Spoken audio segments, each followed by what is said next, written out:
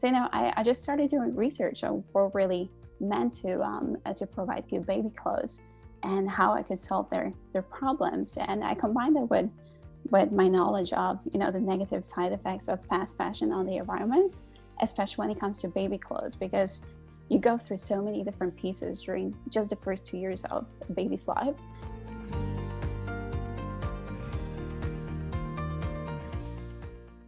Baby's skin is approximately 30% thinner than ours, so it much easier absorbs chemicals that it comes in contact with. So it's extremely important to use fabrics that contain the minimal amount of chemicals in it, so it doesn't irritate the skin or expose them to any long-term health issues.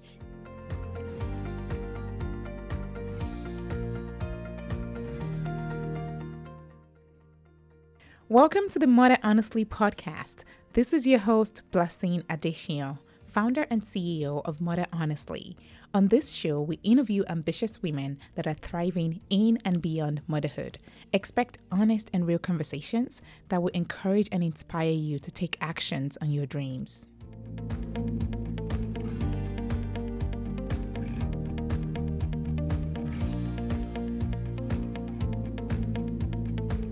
Hello, thank you so much for joining me on the Mother Honestly podcast.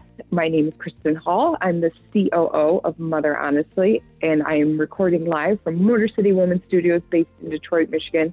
And I'm so excited to have Ivana Orden, the founder and CEO of Tay, which is an organic, sustainable, yet functional baby clothing brand. Ivana, thanks so much for joining us. How are you? Hey, thanks so much for having me. I'm very well. Thank you. How are you? Good, thank you. So I'm very excited to learn about how you made the leap into baby clothing designing and what you've been doing at Tay. So go ahead and give our listeners a little bit more about your background. What were you doing before you launched the company and what brought you to this kind of catalyst for change? Yeah, absolutely. So as you were saying, I'm the founder and CEO of Tay. But I come from Europe, just to start, I guess, all the way back there. I was born in Poland, grew up in Norway. I've lived in a couple of different countries before I moved to the US. I was in Brazil, Sweden, Ireland, and now I'm in Miami, Florida. I moved to the US at the end of 2017 after doing over 3 years of a long distance relationship with my husband. So I quit my job at Google to move here. And a little bit more on the background on that. Before moving to the US, I was working with programmatic buying at Google in Ireland. I was also doing performance marketing and e-commerce at digital marketing agencies in Scandinavia, back in Europe. So I've spent pretty much my whole career in marketing, but I guess over time, I found out that product design and development is what really gets me excited. So when I decided to quit my job and move to the US, I figured that this was really my time to challenge myself and create something meaningful from scratch that hopefully will change people's lives for the better. And this is how Tay was born. That's awesome. And it is a big leap to kind of make that change. What specifically drew you into the world of like baby and children's clothing? Mm-hmm. That's a great question. This was a little bit of a journey. First of all, when I moved to the US, I couldn't work for a while. So I had a lot of time for research of what kind of company I really wanted to start. I spent a lot of time talking to people, amongst others, my sister, who has a little girl who is now 5 years old. And some of my friends who were either starting or planning to start their families. And what everyone had sort of in common in terms of problems was how hard it was to find good baby clothes. So, I just started doing research on what really meant to provide good baby clothes and how I could solve their problems. And I combined it with my knowledge of, the negative side effects of fast fashion on the environment, especially when it comes to baby clothes, because you go through so many different pieces during just the first 2 years of a baby's life. So this kind of what got me inspired to solve this problem. And in addition, because I'm Norwegian and I'm a fan of Nordic design and minimalism, I just saw those principles as a natural and logical solution for a baby clothing brand to solve problems of babies, parents, and our planet at the same time. That's very interesting. And I think there's not a lot of the US culture that kind of initially would embrace the minimalist style, but I love what you've done with the designs that you have and the simplicity and the minimalism in the products that you offer. How has that been received by parents? Do you find that that's something they're enjoying? It's easier to make the change? Tell me more about how that's been received by the market. Mm-hmm, absolutely. So definitely, people definitely enjoy our products, not just because of the minimalist design or the minimalist approach to it, but also because we have put very much thought into the fabric that goes on baby's skin. So our clothes are super soft, in addition to being very functional and easy for parents to use. Parents love them. Actually, we have an extremely low return rate of our products, which I think says a lot. And you've really put a lot of thought into babies' exposure to chemicals and what you're using or not using in the material that you bring. So I've noticed that you guys don't use chemical softeners, bleaches, retardants, or any shrinkage on that. How did you arrive at that decision to or what did you learn in the process when you started researching children's clothes? I think for a lot of parents, this is going to be the first time they've been exposed and saying, hey, I don't actually know what goes into my children's clothing. Yeah. Educate our listeners a little bit more about what you've learned in that regard. Yeah, absolutely. So I was also learning as I was reading kind of through all the materials that I found and talking to experts in the field. But, fast fashion and chemicals have a very negative effect on the environment. So there is tons of chemicals that are being used in textile production. And to be precise, it's over 40 million tons of chemicals that go into it. And the apparel industry, is the second largest polluter in the world and accounts for 10% of global carbon emissions. So it definitely does a lot of damage. But I think what you're asking and what people are interested in knowing is how minimizing the chemicals is better for the babies. And that's because baby's skin is approximately 30% thinner than ours, so it much easier absorbs chemicals that it comes in contact with. So it's extremely important to use fabrics that contain the minimal amount of chemicals in it, so it doesn't irritate the skin or expose them to any long-term health issues, and keeps them comfortable. So one of the most interesting findings, I would say, in my research prior to launching Tay was how much chemicals are being used to soften baby clothes. So for example, if you think about the bamboo fabric, which a lot of people consider a natural fabric and very good for babies, but think about the bamboo in nature. It's actually really hard. And it's nothing like the soft fabric that you have in hands that you put on your baby. So there's a ton of chemicals that go into it in the process to soften the fabric and create this very nice and soft looking fabric. But also when it comes to other organic cotton fabrics, a lot of factories use chemical softeners on them too.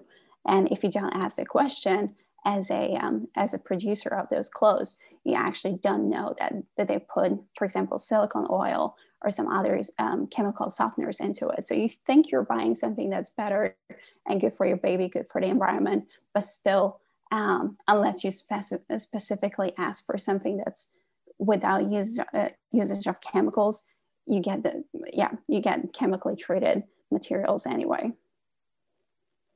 That's absolutely fascinating, and I didn't know before this to even think about that. Yep, as you mentioned, bamboo is a very sought after product that we see a lot in the children and baby industry, and that's not something, when you explained it that way, that's a great way to kind of portray what's happening. Is it is a very hard material, and the amount of chemicals that would have to go in to make it a soft fabric that we would use. It's something I hadn't even considered, or that, how chemically treated our clothing is. Mm-hmm. And I love that you touched on environmentally. I think people forget with the apparel and the textile industry, it's a very, very waste producing industry. And it's that kind of dichotomy between having clothes that are readily available and cheaply made versus paying more for products that are more environmentally sustainable and, better for our skin. And it's great that you mentioned, 30% thinner skin than ours for babies. I think that's something that I didn't know. And it's definitely something now when I source products that I'm giving away for, a baby shower or to, nieces and nephews and that, it's something that I'm going to take more in turn in my consumer decisions. So I appreciate you sharing that with our listeners. It's stuff, we always love learning these new opportunities and what's going on and educating ourselves. So thank you for sharing that. And I can imagine that during this time, it's been a very interesting period of adjusting your business model kind of in the pandemic. What tips and tricks do you have for our listeners on how you adjusted what you were doing and making some of those pivots? Yeah, so unfortunately, I don't have a lot of tips and tricks, I guess, but I would say staying open-minded in terms of any change is definitely the key, because you just don't know what to expect, and in the situation that we've been in, like the pandemic hits, like no one ever, I didn't see it coming. So I think just staying open-minded about how you can tackle all those issues that you have. For example, we have a manufacturing partner in Asia, in China specifically, that we work very closely with. So during the production, I would actually go over there a couple of times to, supervise all the details. Like there's always something that kind of needs immediate attention in terms of fit, design, like something that doesn't go as planned. So during COVID, this has been the most challenging thing for us. So for me to stop going there, not having the ability to travel, and being open-minded to doing these things digitally. So like having video calls and really much more supervised, I guess, inspection through pictures, through videos, as I was saying. This has helped us a lot, but it was a very big challenge to begin with, and something definitely to adjust to. So yeah, that would be, I guess, my largest tip is to just stay open to what's out there and try to figure out creative solutions on how to alternatively solve all the challenges that you have of the business. Absolutely. And I think that's a great point that you bring up. We are seeing a lot of disruptions in the global supply chain. I see it in the industry that I'm in manufacturing, and it does make, similar to that, we do a lot of site visits. We go in person. We've had to change the way we communicate and how often we communicate, and to the level of, as you mentioned, you're doing quality inspections via pictures and trying to understand what you're looking at that way. It's definitely been a challenge in that regard, but I like that you approach it by keeping an open mind of, this isn't something we plan for in our business models, but for our listeners, it's always something to consider that, the best laid plans sometimes don't happen, and being open and adaptable to change. So I'm glad that you guys are doing well with still kind of the global supply chain and being able to bring your product to market. Now more than ever, women are demanding a quick recovery after surgery. Women are incredibly proactive when it comes to their health and ask their doctors a number of questions prior to surgery. Unfortunately, there's one topic that they often forget to discuss, which can directly impact their recovery experience: non-opioid pain management options.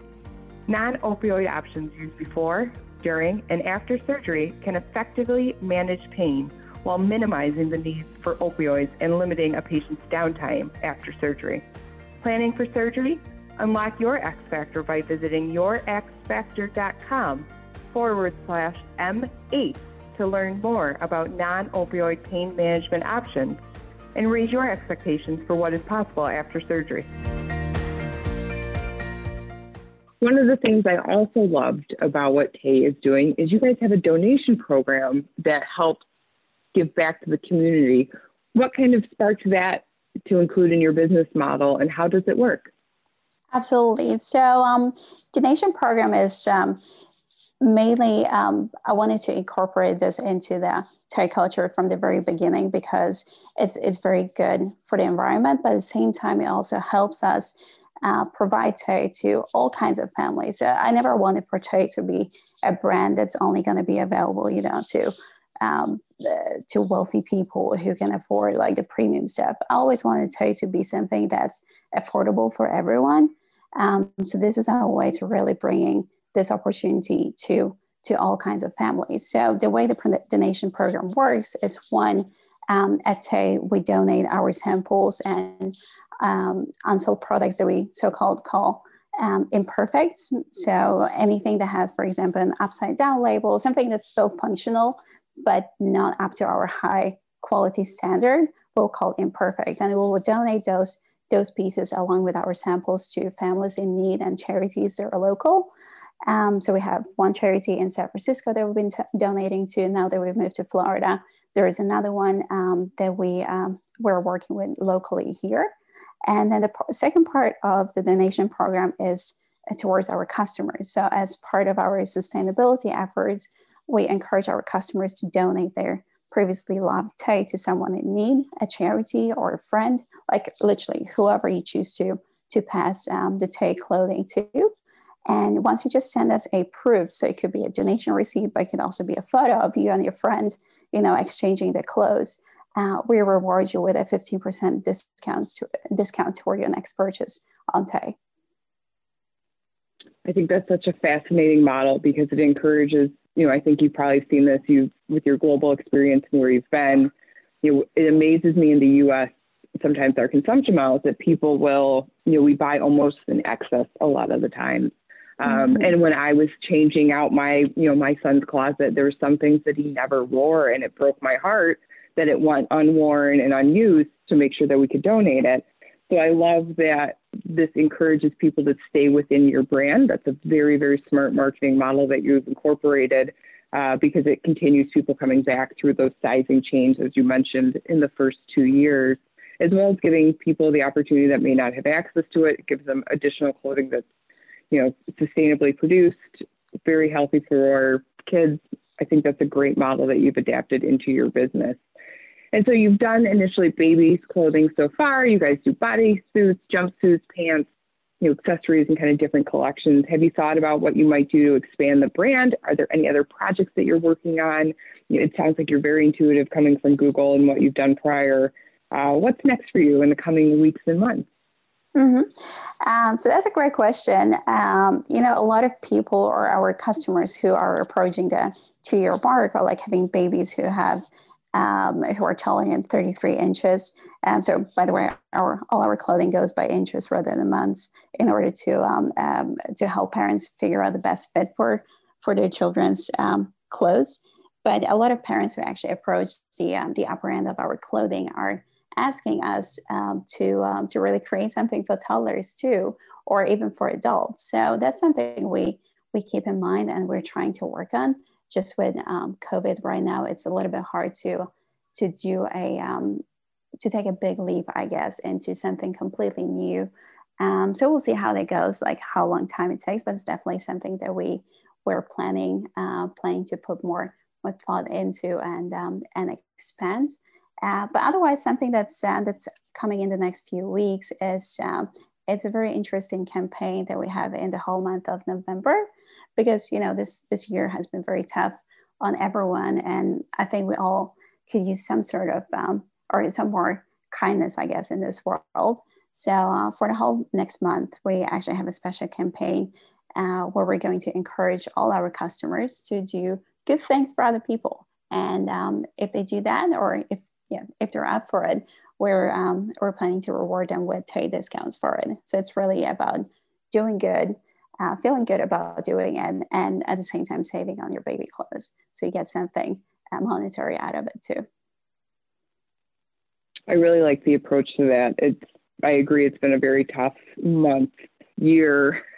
It's very much blended together in the Groundhog Day effect of how it feels being kind of in the pandemic.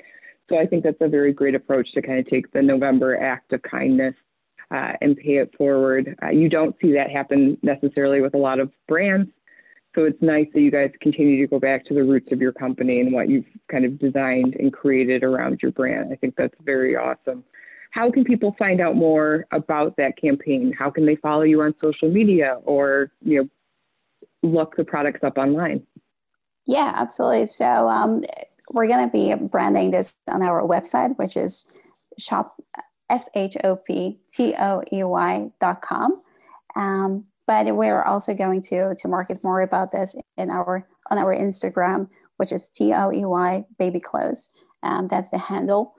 And same with Facebook and YouTube as well. So all information is going to come up there. And anyone can read more about it. And I hope to do some more marketing around the web as well to attract people who don't know about us but so everyone knows about this, the kindness campaign. I love it. The kindness campaign. It's definitely something that will be on my mind going into November of ways to incorporate kindness into our daily lives. We'll be sure to include links to the website, Instagram, Facebook as well when we release the podcast episode. And we're so excited to see what you guys have been doing, where you're going and what you're doing both for parents, children, and the environment. So I love to see companies that kind of hit all of those factors. You mentioned that you're in Miami, so I have to take a moment and ask, because you were in San Francisco prior, what sparked the cross-country move? I hope you didn't have to move during a pandemic. No, we're lucky enough to move right before the pandemic. So I think 2 weeks after that, we went into a lockdown here in Miami. But we basically moved because it was a complex decision, but also because I wanted to grow the company. And as you know, doing so in San Francisco is a little bit of a challenge right now. And it turns out with the pandemic going on, it was actually a very, very smart move for us to come out here as well. Cost in San Francisco has gone up so extremely over the past months or years. So it's really hard for new companies to start out there and grow, especially if you don't have external funding. So that was a big part of the decision to move here. And that's a great point that you make, for investors, we always have mom entrepreneurs that are listening to the podcast. You want to look at avoiding those expenses first. So you bring up a great point that, sometimes certain cities, certain localities make it very difficult to launch brands if you're launching them from your home, from an Etsy shop, large scale as you do with international production, location can really play a factor into where you are. And I remember correctly, Miami is a very big fashion hub too. There's a lot of material production that comes out of Miami. Yeah, absolutely. I was actually surprised to learn about that too before we decided to move over here. But Miami is great for that, and a lot of inspiration, definitely. A lot of different cultures out here too. It's been a great move. We're very happy to be here. Absolutely.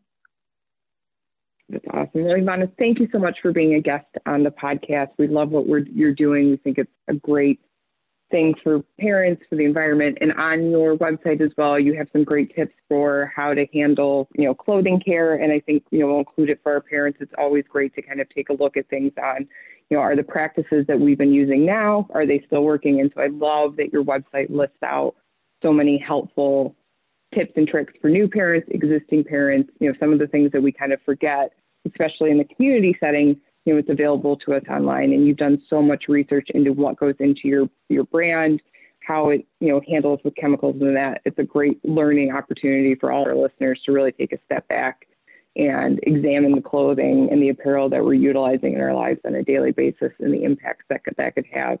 Thank you so much for being a guest. It was a wonderful discussion. It was so great to meet you and learn more about the brand. And I can't wait to see the kindness campaign coming out in November. I wish you nothing but the best in the coming weeks. Thank you so much. Same to you. It's been a pleasure to be your guest. Thank you. All the best. Take care. Thank you, you too. Bye-bye.